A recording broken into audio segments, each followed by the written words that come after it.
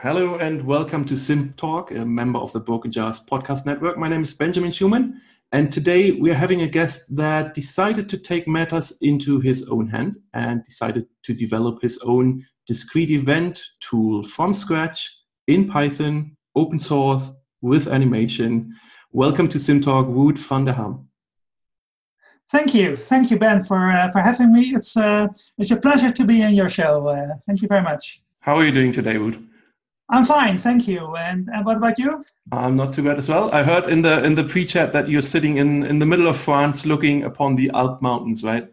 Yeah. Well, it's really it's a super place to live, and particularly coming from the big cities. Living here now in a small village, and it's great to do some work also in this nice industry. Cool. So, Wout, I want to geek out in this hour that we have about that open source library a lot and want to learn a lot about it and what it can do. But before, I'm very curious to hear about how you actually ended up deciding to build your own open source simulation library from scratch. So tell us a little bit about your past, where you're coming from, when did you even start with simulation? Yeah, well, this started really a very, very long time ago. I started in the late 70s, actually it was more mid 70s, I think, when I was a student at Delft University, and someone offered me a nice project in the port of Rotterdam for the container industry, and nobody has ever heard there of simulation, but there was some modeling and there were already some possibilities, and I started doing there some work on simulation, which were very, very, very primitive tools at that time. Was still with on those big mainframe computers. And well, think about all those punch cards. Possibly most of the listeners never seen them, but that was how I started. And then I actually just went on in this field. I got employed at that company, and we went on, and tools changed. But I stayed actually all the time in this simulation field. It changed a little bit later. I did some more what we call nowadays data science work as well, but it was still quite a lot of things in simulation. And when I go back to tools, right in the beginning it was very, very simple. There were some Fortran tools, but that later developed a little bit along the lines of and there was a Swedish package which is actually the mother of all object-oriented languages, called Simula. And that was actually the basis of a package which was developed in Delft, which was called ProSim. And that's the methodology that actually I'm still using in my package. Because, well, let me just go back a bit. So that developed, that was all still on mainframes in the beginning 80s. And as a side effect, I was a little bit of a nerd. I had already my own small home computer, and I thought, well, maybe you can even do something with that. And at that time, I realized that I could do already some things on quite rather small machines. And I developed at that time my own simulation package, which was not open source. It's a package called Must, and that ran under Pascal at that time. And that package could just run on the very first IBM PCs under MS-DOS, or PC-DOS, or whatever it was called at that time. And so I used those packages, and actually that was used quite a lot in this field. Was also used by other people, was marketed and all that. And was it geared towards port logistics in any way, or was it more? No. It's a general purpose package. Not very powerful, maybe, in the way what it had. So you had to do a lot of programming around it. And but we used it actually in Rotterdam to simulate the very first robotized container terminal in the world, which was opened in the beginning 1993. Mm-hmm. And all the modeling work was done in that package. So your current Python package is actually not the first time you develop your own simulation. That's correct. That's correct. I had already one. Not bad. But the first one, at that time, we didn't have anything like open source, and distribution was much more complicated. But I had my own company to distribute it, and it was reasonably popular, I think, at that time. But then this was all still based on MS-DOS and PC-DOS and all that.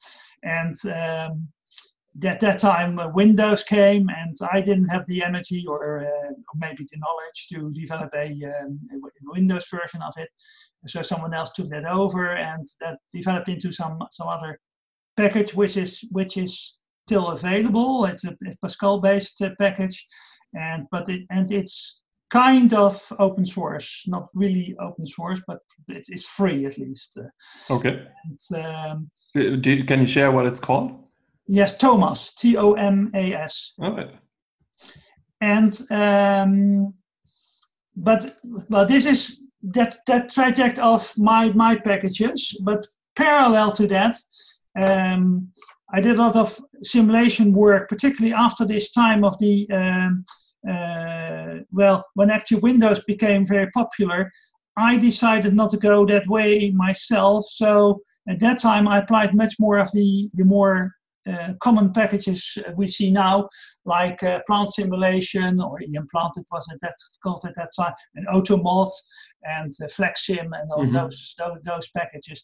So I have quite I'm quite familiar with those type of packages, although I didn't do a lot of modeling myself. So I was more or less always at that time just supervising or doing quality control of those models, but I am quite familiar with that trajectory as well.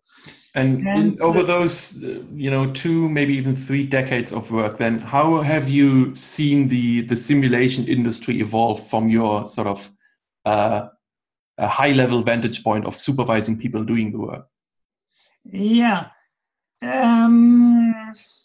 If I'm really honest, I think it hasn't advanced that much in all those years. When I see what we did in the late 80s, we could do a lot of things already. The only thing I really see in the modern packages now, that particularly the start of a model, particularly smaller models, are far easier to do because you just do a little bit of point and click, and you can just really easily start a model, and all of a sudden you have very fanciful animations. But when it comes to the more complicated logic, which is quite often required, the decisions you have to make, then we still have to depend on languages, some way of a model you have to make of it, which can't be done usually in a visual way. And you mean you have to include some sort of coding? Yes. And if you look at that coding, particularly in the more industry standard packages, then you quite often have to escape either to a proprietary language, or it's a complicated way of interfacing and all that. And when you, at the end then of a big simulation project, look at it, most of the time is spent into those into the building of that logic, and I'm just a little bit thinking ahead maybe, because for this the package I've developed, and we're just coming to that now, I think you have to do a lot of programming. I don't do anything with visual tools and all that. But if you look in the end, actually, maybe you're not that much slower in your development at all, because you still have your logic to do. And in a way, all this has not really changed a lot, I think, over the last years, over the last decades, maybe. Of course, processing speed and all that is much. We can build much bigger models if we want, and that's also what you see. And what I see with modern model builders is that they tend to include really every aspect. Whereas when I look back into my experience over those years, we didn't have all that power. So we really had to think about what's essential. And so we left out a lot of details, but still you could do a lot of things. And sometimes you have even a better insight than with all those details which are in there.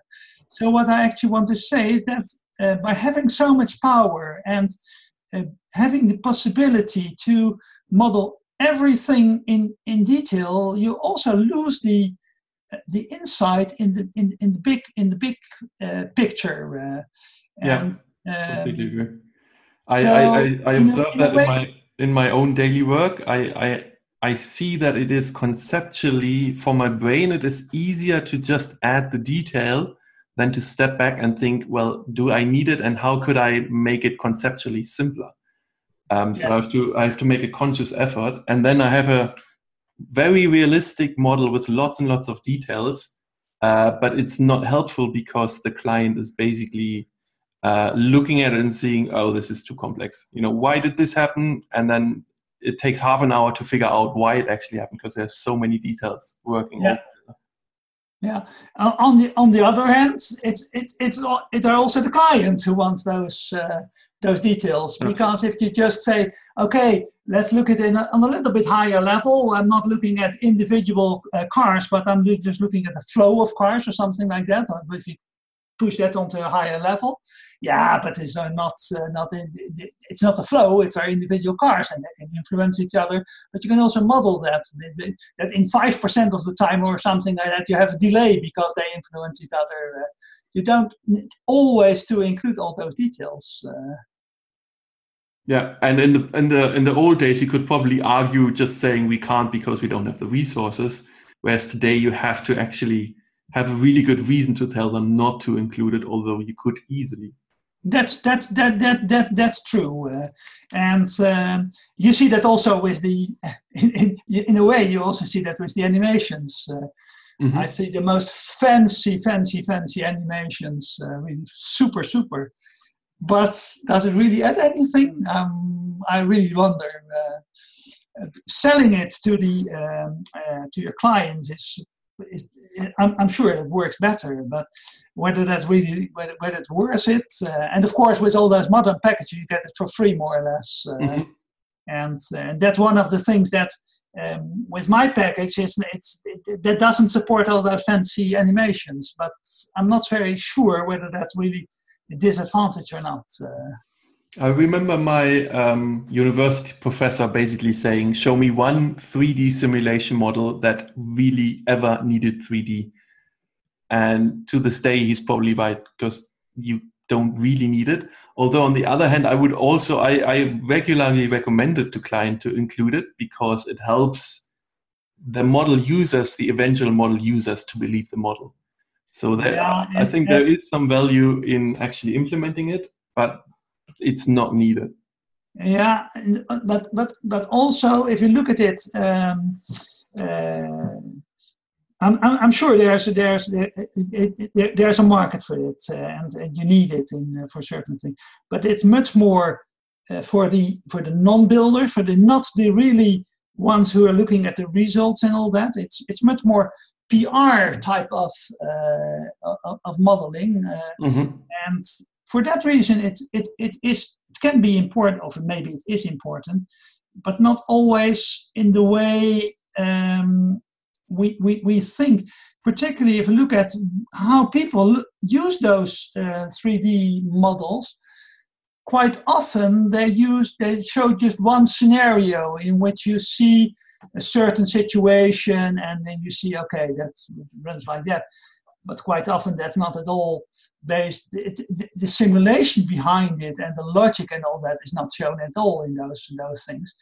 And I've seen one example. I proposed another type of simulation for something in the container port industry. We had a highly automated warehouse proposed. And we had a tool, and that was quite difficult to animate with. But on the other end, those people who proposed it had found a company who was very good at 3D animations, but had nothing to do with simulation. So they could just make those the animations in a perfect way. Oh, and no. They were actually able to add much more detail than I could ever do in the simulation model. For instance, they had people walking there, and that had nothing to do with the simulation at all, but they could just add it. So they basically just rendered a nice movie and said, this is going to be our simulation. Yeah, well, I don't think they did that. The last that they tried to fool the people, but definitely they. So if you look at how those 3D animations are quite often used, they just show one specific case in which actually the most important part of the simulation is the logic, actually, that's decision logic, and that's not shown at all in those animations. And then it's much easier to see it in another way, maybe even just with some outputs or something very simple. And particularly 2D animations are, it's my favorite, actually. Quite often you see more at those than at fanciful 3D animations. And a good example of that is actually in the container terminal. Forgive me that a lot of my examples are in this industry. Well, I like the industry, so I feel. But there you do stacking. You stack containers on a yard, and those containers are stacked 4, 5, 3, 6 high or something like that. And then you can have a nice bird's view of that stack. The only problem is that if you do that correctly, you can't see the containers that are behind the stack. Whereas if you look from the top, and then do a trick with a kind of pseudo 3D, you can actually see the height as well. So there are possibilities to see more than with a very nice 3D model. Yeah.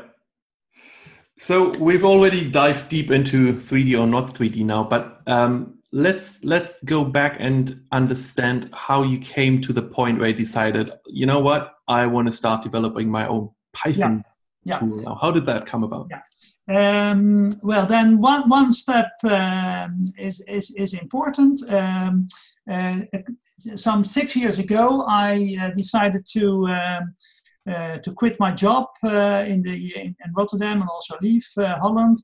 And at that time, well, I didn't have a lot to do anymore in this field, so I decided to do some more sporty thing here in the mountains and all that. But there were still people who just called me and they said, "Well, we have a problem, and can you just help us with some consultancy?" And so I thought, well, that's actually quite nice. So I did a lot of consultancy in this field, and particularly in this.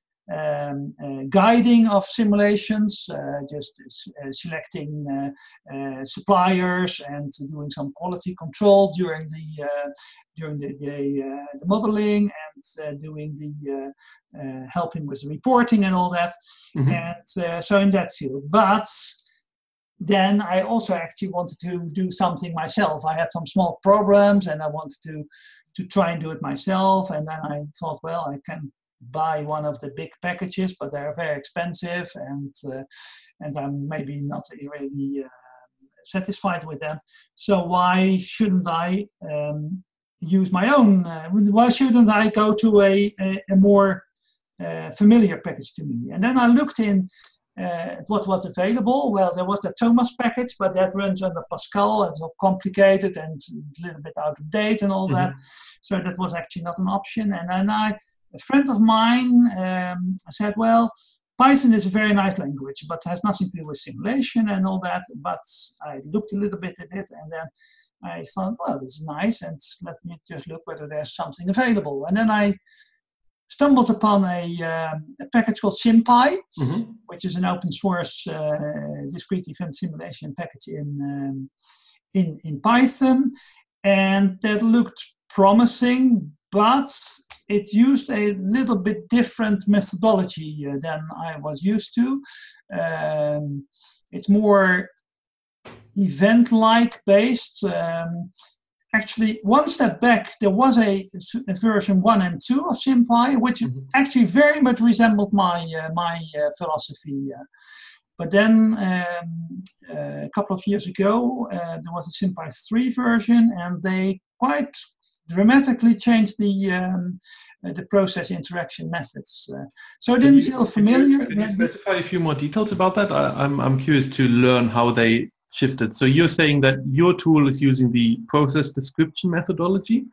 Yes. Well, so what does that mean, and how is SymPy 3 different then? What SymPy 3 actually does is it's much more event. They have a kind of event model, and actually everything is around events, and also their terminology by that changes. So, for instance, in my package, I say when a process has to wait for a certain time, I say hold the process. And what they say, they time out an event, and that might not be so different, but definitely it's another terminology, and some concepts are more complicated to realize in the let's say the similar methodology. You have something you can passivate a component, a process, whereas, and that's the same in my package, whereas, and in SymPy 1 and 2, whereas in SymPy 3 you can't do that. You have to do it from another source. So it's, in principle, you can do the same, but it's a different way of looking at things. So are you saying that the difference is that in SymPy 3 it's event-based in the sense that if nothing is happening, then the internal time is basically jumping ahead to the next event? No. That's the same. That's no. That's that part of the discrete event simulation is exactly the same. But the terminology you can do in principle. Let me first say you can do the same things, but the way they handle it is a bit different than I wanted. So then I thought, well, then I just make a small layer around it. And then I just implement my own terminology. But that was a little bit more complicated than I thought, and there were some features that I couldn't really implement, and I had to try and mangle that a little bit, but it didn't really work that well. And then I thought, well, actually, I can also start with myself, because in the end, this is just a part of the whole simulation package. Particularly this event handling. So then I just started myself, and then another thing is that, and then I started adding features, and that's also one of the main differences with my package, which is called Salabim. I don't know whether we've actually you haven't mentioned the name already. My Salabim package has much more features than SymPy 3, and that makes it easier to use, at least for my users and me. And so what features does it have? Let's give us a full tour. Well, queues, for instance, what's very important to that you can put component. The main thing is something I call components.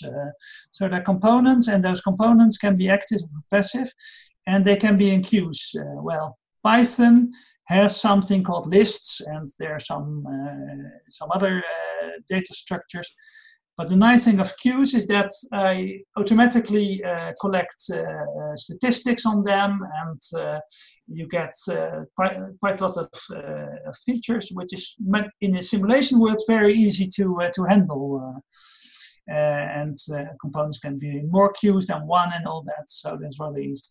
And connected to that is something called monitors, in which I collect all kind of statistical information, which you can show then later in histograms or in graphs or feed into other packages, and that's all standard in the package. Furthermore, I do more with statistical distributions and sampling in a more easy way than standard Python, and arguably the most important thing is animation. SymPy doesn't support any animation, and that's really something which makes it, well, for me, impossible to use actually, because I want to see what's happening. And so quite early, I decided to add my animation to the package. And in theory, actually, we could also add animation to SymPy, and I've actually proposed that to the developers of SymPy, but I never got a real reaction to that. So I don't know why they don't want to support that. So how does it work if I want to start learning Salabim, and how would my first model look like? Talk our listeners through what is the process there. Let's assume I know Python a little bit, maybe did some coding with it, but not much more. No. Well, first of all, you have to install it, but that's in Python terminology. That's just one call. It's a one file package. So you actually don't really have to install anything. You can just copy it. Then, well, you have to build your model, and let's say we want to model one of my favorite examples is a post office. You have a post office, and there are a number of clerks, and those clerks, they handle customers. The Hello World model of discrete event. Yeah. Yeah, you can also do a hospital, but never mind. So there are customers, and those customers have to arrive. So then I build a customer generator, and that's actually also a component. So what I actually say, there's a customer generator, that's a component, and the component has a process method. And the process method actually says, do all the time, hold a certain interarrival time distribution, and then generate a client. So it's just, and this goes on and on and on and on. In the main program, you just activate that generator, and then it continues all the time generating clients. So to translate that for, the typical simulation user is probably used to a commercial tool with drag and drop stuff. Normally you drag and drop a couple of objects like a queue or delay or some sort of stuff. You set up some characteristics for those objects, and then you click play. Whereas in Salabim, the drag and drop is essentially a few lines of code of saying, please create a component, as you say. Then with a little bit more code, you give the component some characteristics like the delay time or something like that. And then at the end of the code, this is where you basically click play, right? You say, now start. Yes, on a high level, that's more or less, that's what it is. And also things like queues, because in this example, of course, you need a queue and all that, and you need a clerk who has some processing time, and it may depend on all kinds of things, and then you can have priorities that the clients who have only one stamp to buy go into priority queue and all that, and you can just build that into your logic. And now comes the interesting part of this. This is the logic then behind it. And now I want to animate it.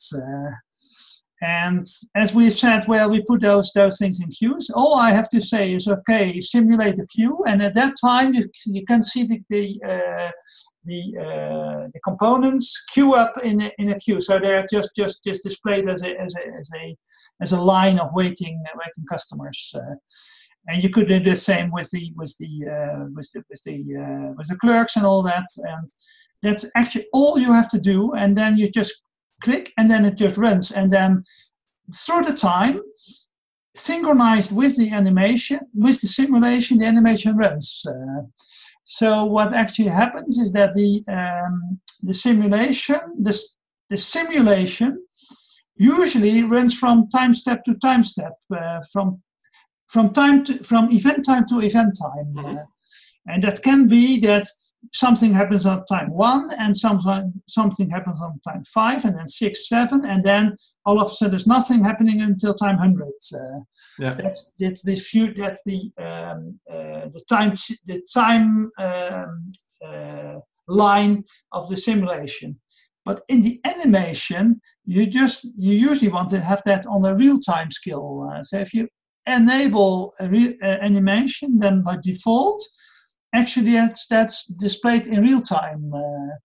So if you have, for instance, a vehicle that moves in that time, it just has the proper velocity. And so there are two mechanisms. Actually, there are more or less two time skills running at the same time. They're completely synchronized all the time. I always thought that, coding this backbone of a simulation tool, the timeline, where you put all the events that are supposed to happen at different points in time, that was the most complex, horrendous thing you could ever code. So how difficult was it actually for you to do that from scratch? Actually, if you look at it, it's that simple. Okay, I was wrong then. Yeah, well, the only thing might be the performance. The performance of this thing is maybe a bit of a problem, because actually what it is actually just one well, in Python terminology, it's a list. There's a list of events, and all the time when you just say, okay, there's a new event, we just sort it into this list. And then when it comes to when you need the next time, you just pick up the first one of this list, and that's actually all there is. The only thing, the performance of those things can be a problem, because if it's a long list, then sorting in an event in that list can be time consuming. So the implementation is a little bit of a problem maybe, but then, and that's one of the nice things of Python. Python offers something out of the box to do that already, something what they call a heap queue.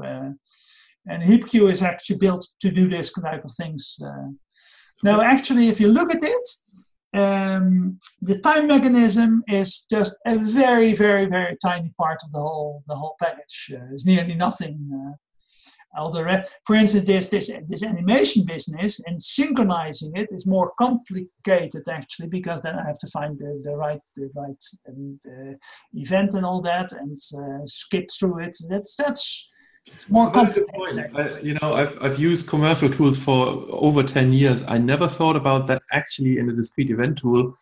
When my car drives from A to B, there's actually nothing happening, and still they're animating it to drive from A to B, which obviously you need to code. So good point. You need to translate all those things, right? Yeah, and if you do it on a low level, then you could, for instance, if you have let's say you have a vehicle running, you could just add that in your own simulation, but just saying, okay, I do every second, I just update the position of that vehicle, and then do it really in the simulation. But what I usually do is I just say, okay, you have a vehicle which is at time 1 is at position A, and at time 10 is at position B, and all that time between it is not done by the simulation, but done by the animation engine. The animation engine is much, because there I don't have this mechanism of this timeline anymore, so it can be much more efficient. So actually two different mechanisms are running in parallel, and I suppose that the big commercial packages do something similar. It's impossible that they do something different. So we've got our basic Hello World model then in place. Tell us a little bit more about the sort of more advanced capabilities? What are the most complex objects or processes that you can easily simulate with SHALABIM then? There's something called a resource. Mm-hmm. So we're just talking about resources and what you can do in SHALABIM with that. Yeah, well, a resource is a nice thing. Has a certain capacity. So, for instance, you have the clerks is, for instance, a good example of that. You have 3 clerks, and then there's a resource with a capacity of 3, and a component can just claim one of those resources, and then if so, it just continues, and then claims the resource for a certain time. And if not, it just waits, and all this queue handling around it is all automatically, and you get also the statistics on those resources just by default. So you don't have to do anything to do that. And talking about other features, SHALABIM is actually built. It's not application specific, so we don't have a lot of higher level features actually. So, for instance, what you see in the big packages, I don't have anything like conveyor belts or that type of things.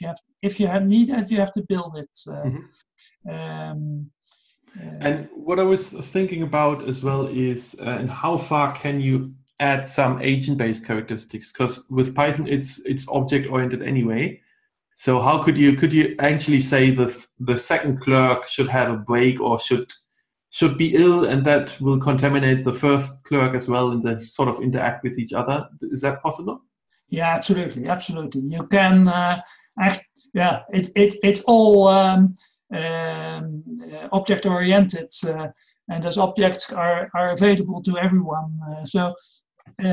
I personally don't use the name agent based, but in principle, actually, it are what I could call components. You could also call them agents, and it's more or less the same. So yeah, it's very easy to influence each other, and that's also quite often done. And actually, at the moment, I have there's a student from some university working on a model for an airport baggage system, and she is doing it more agent-based at the moment. So I'm just looking forward to seeing the result. And she seems to be quite successful at that. So that's definitely possible. Yes. What other users do you see out there in the community? How many people are actually already using it, and what are they typically doing? Yeah, well, they're particularly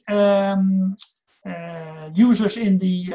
It's used quite often in education at the moment, at universities. And there are several applications being built or realized already, particularly in the health industry.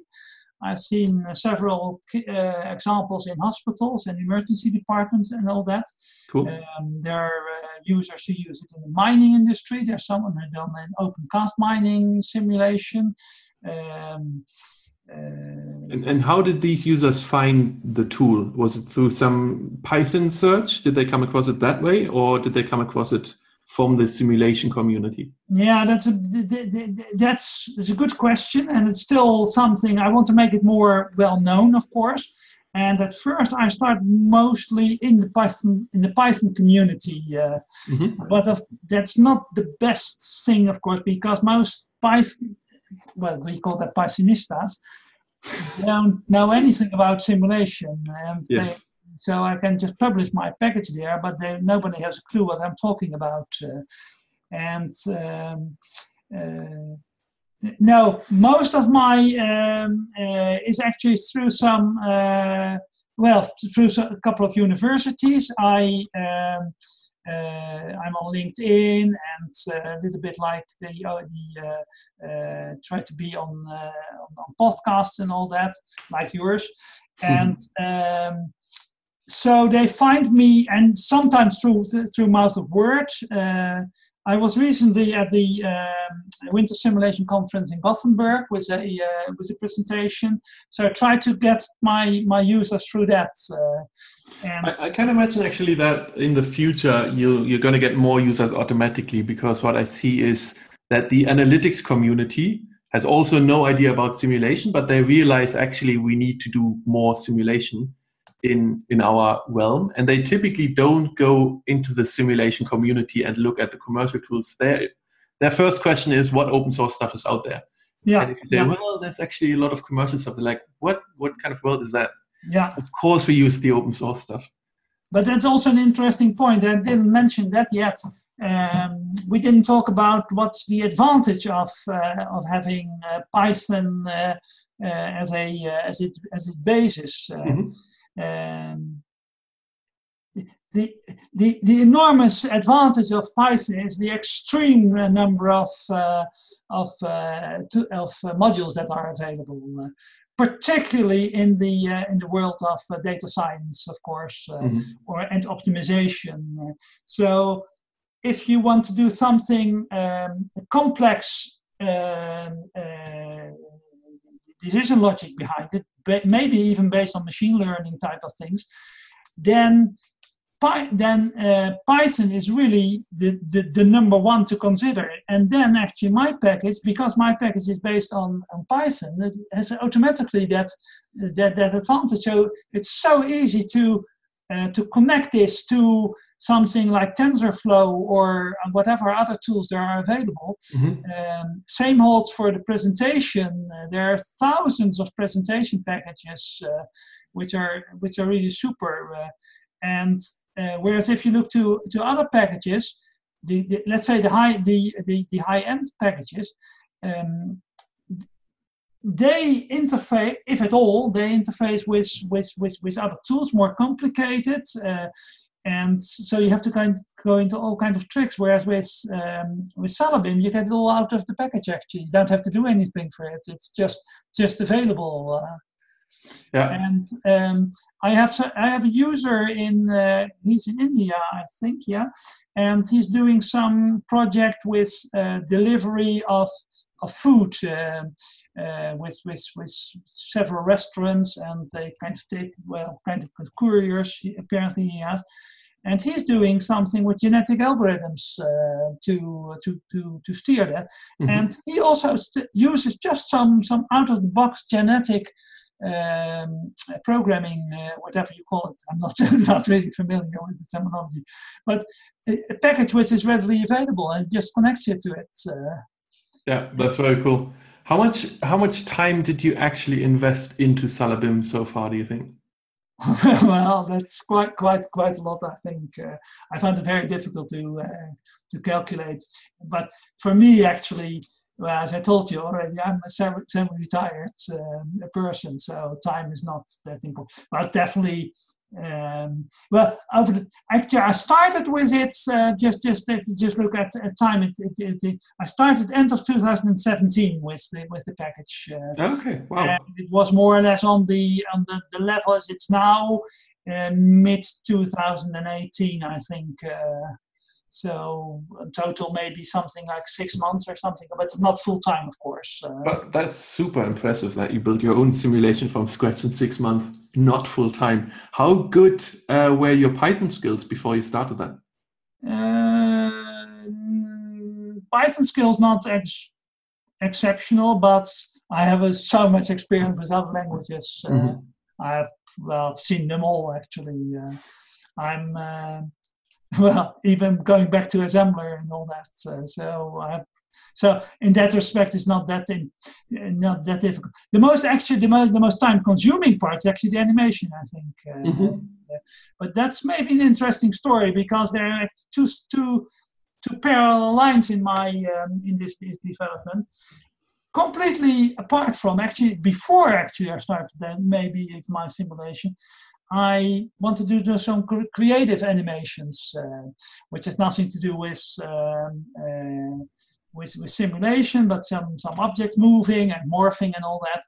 And I built some things, particularly to build some Happy New Year greeting films and all that. Very cool.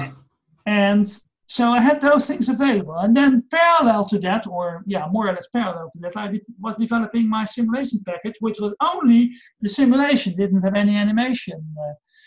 But then I realized that actually those things can be combined quite easily. So I use that knowledge actually to make the animation in Salabim, and that means actually that the animation is a little bit overkill.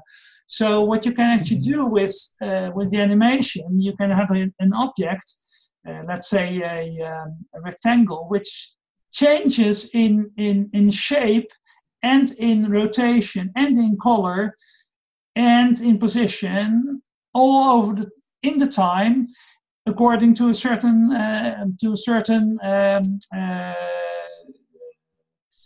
linear, to a certain interpolation that can be independent of all.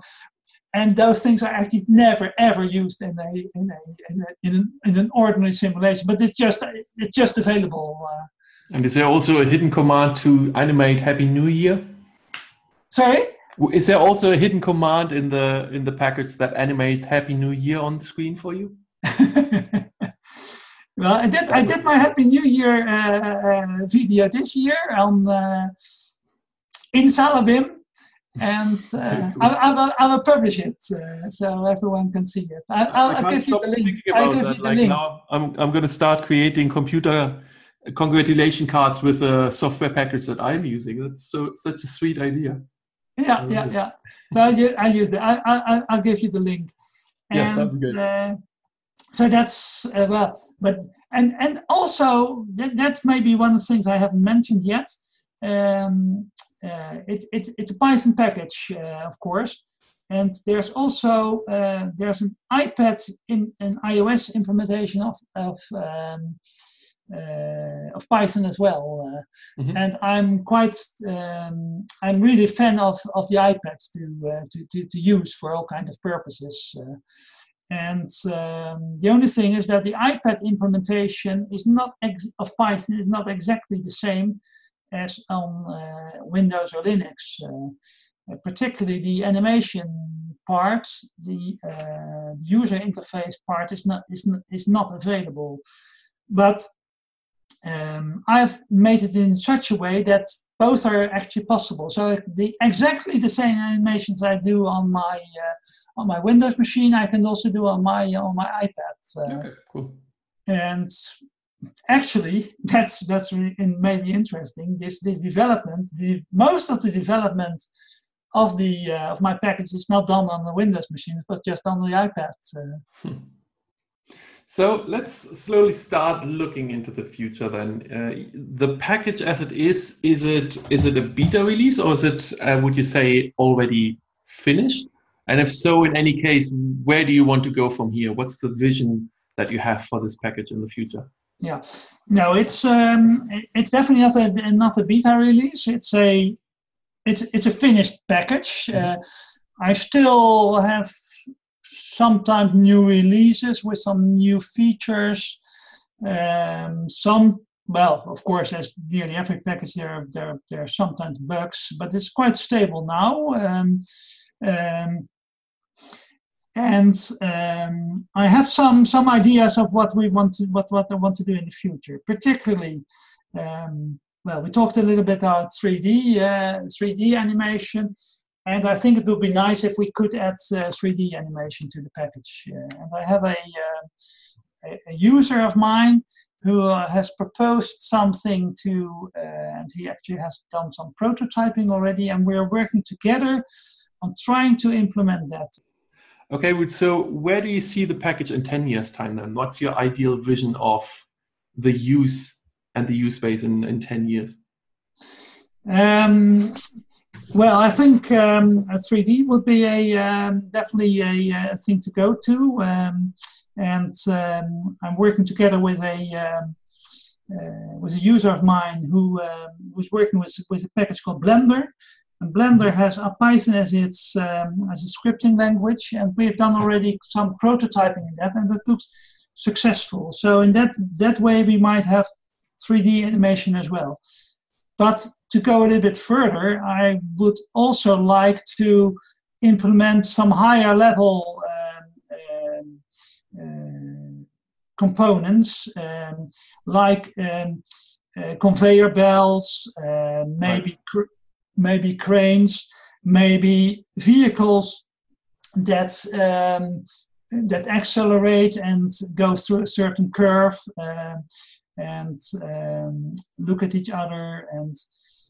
And the only thing I'm not sure about whether I also want to go into the direction of some point-and-click system, because I think one of the major things is that it's now just a package in which you have only the logic, and that makes it easier for me and maybe also easier to understand. But I'm not sure what direction that will be actually.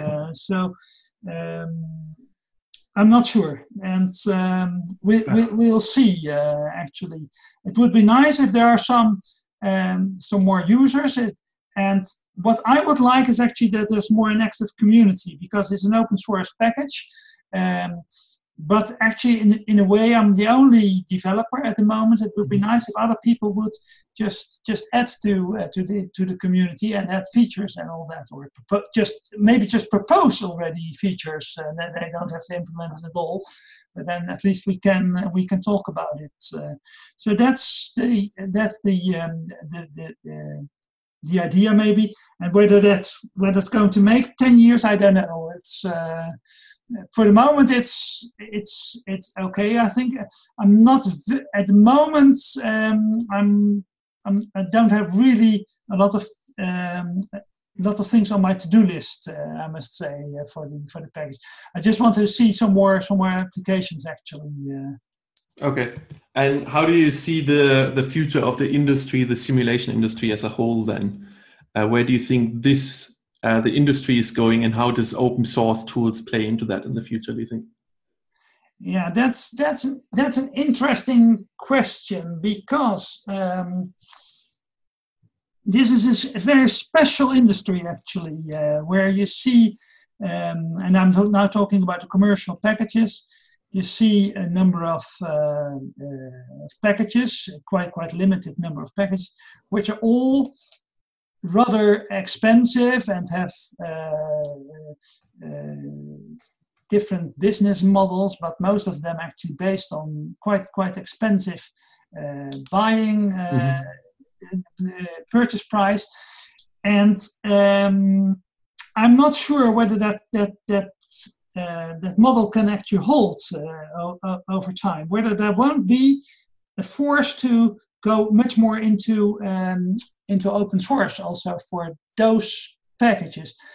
And then I'm particularly looking at the Python world, where you see big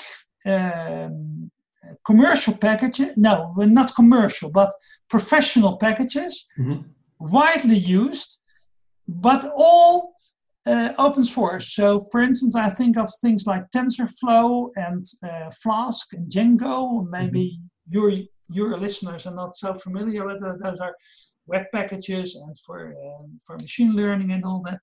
And those packages are really on a commercial, on a professional level, but they're all open source. And still, it's possible to have development. They're heavily supported, particularly by the community. And there are still people who can make money out of it by doing the consultancy or other services around it, by just packaging it into a certain way. So I wonder whether there couldn't be a model like that in the simulation industry as well. And actually, I was talking with some people at the Winter Simulation Conference of some of the suppliers. But first, of course, they react, but our business model is that we have our development and development cost, it's logical and all that. And so we need money from that. But I'm not sure. But I just started actually the discussion. I don't think they've thought a lot of it already. But couldn't there be another model in which you just give it to the community, and then just add some services around it, maybe special build things around it, which can be still in open source then, of course, because most in the open source world, everything is there. And you see in the industry in general, you see a lot of things moving into the open source direction, well, I would say maybe not necessarily open source, but give the product away for free, like Windows 10, right? It's not open source, but you get it if you want it. And then you pay for other things. So maybe one thing I could imagine that is going to happen is that the vendors don't want money for you using the software, but they might want money for you running the software. For example, AnyLogic is slowly going in that way. If you want to run it on the cloud, then you have to pay if you want to use it commercially and that kind of stuff. So that might be, a slow movement away from the traditional super high expensive licenses, or just lease the license if you need it. Yeah. Similar to Photoshop has done that. Photoshop used to be very, very expensive in the past, and people just ripped it illegally. And now they have by default, you just lease it per month for 10 euros a month or something like that. So very affordable suddenly. But still, this is about the revenue model. Actually, this is another revenue model, whether you do it monthly or per application or per second or something like that. But that's actually another discussion than open source, because you could still have for instance, this type of what you say here, have it run in the cloud and all that. You need an infrastructure for that and all that, and a company can make money out of that. By just making that available. But still, you can have it open source, and the extreme advantage of open source is that the development can actually be much more powerful, because you can, if you are able to get a community around it, there's much more power behind it. So that might also mean that we can make more progress actually, because we looked a little bit at that in the beginning, but has there been a lot of advance in this field? I'm not sure about that. Yeah. And maybe if we put it more in the open source, that might have an extra impact. And you see that now also with the big companies like Microsoft. They're also moving much more in the direction of open source now. They are just making their products available in the open source, because it's nice that to have a source and all that, but that doesn't mean that that everyone can just do it and just implement it and all that. You still need things around it, companies around it to support it and all that. So I'm not sure with that open source would completely ruin the business model of a commercial company. It definitely makes it different, but it might be interesting to see if one of the main packages, let's say for instance FlexSim, could go in that direction. Just put it in open source. Let's see, and then you still need you don't need licenses, but maybe you need the services around it to run it or something like that. Maybe just on the platform. Or maybe the disruptions comes from the other side, where either Salabim or maybe SymPy or some other open source tool is actually becoming so good that it easily outperforms the existing tools in terms of usability, functionality, speed. Yeah. And then it could be completely different game suddenly. Yeah, but that game can only, what you're describing now, can only happen if you have the community around it. That can't be done by one sole developer. Exactly. And so there is one package, and I'm not very familiar with it. Don't know whether you've heard of that. An open source package called YAMSim. I've heard about it, but years ago. YAMSim. Yeah. And that's more in the model, a package like, well, let's say FlexSim or AnyLogic, a point-and-click system, and that's open source as well. And I haven't done a lot of looking at that, but maybe from that package, something might might develop. That might be an interesting person to interview one day, maybe. Good point. I'll make a note.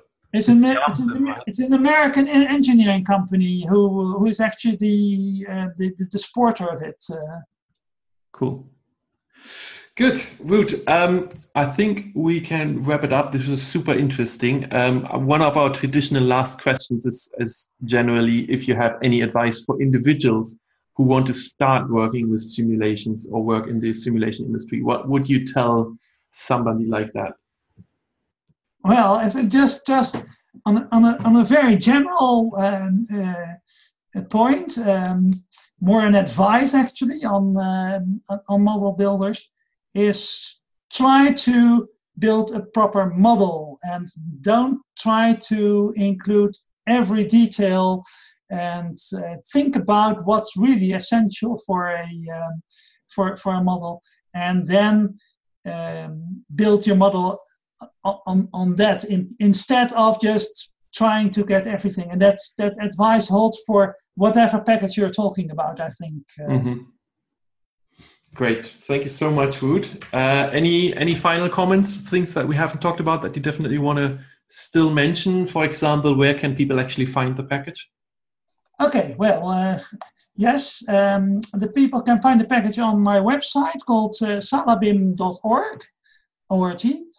And well, you can find everything there. There are the links to the GitHub. I have a Google user group. There's the manual is online and all that. So everything you can find there.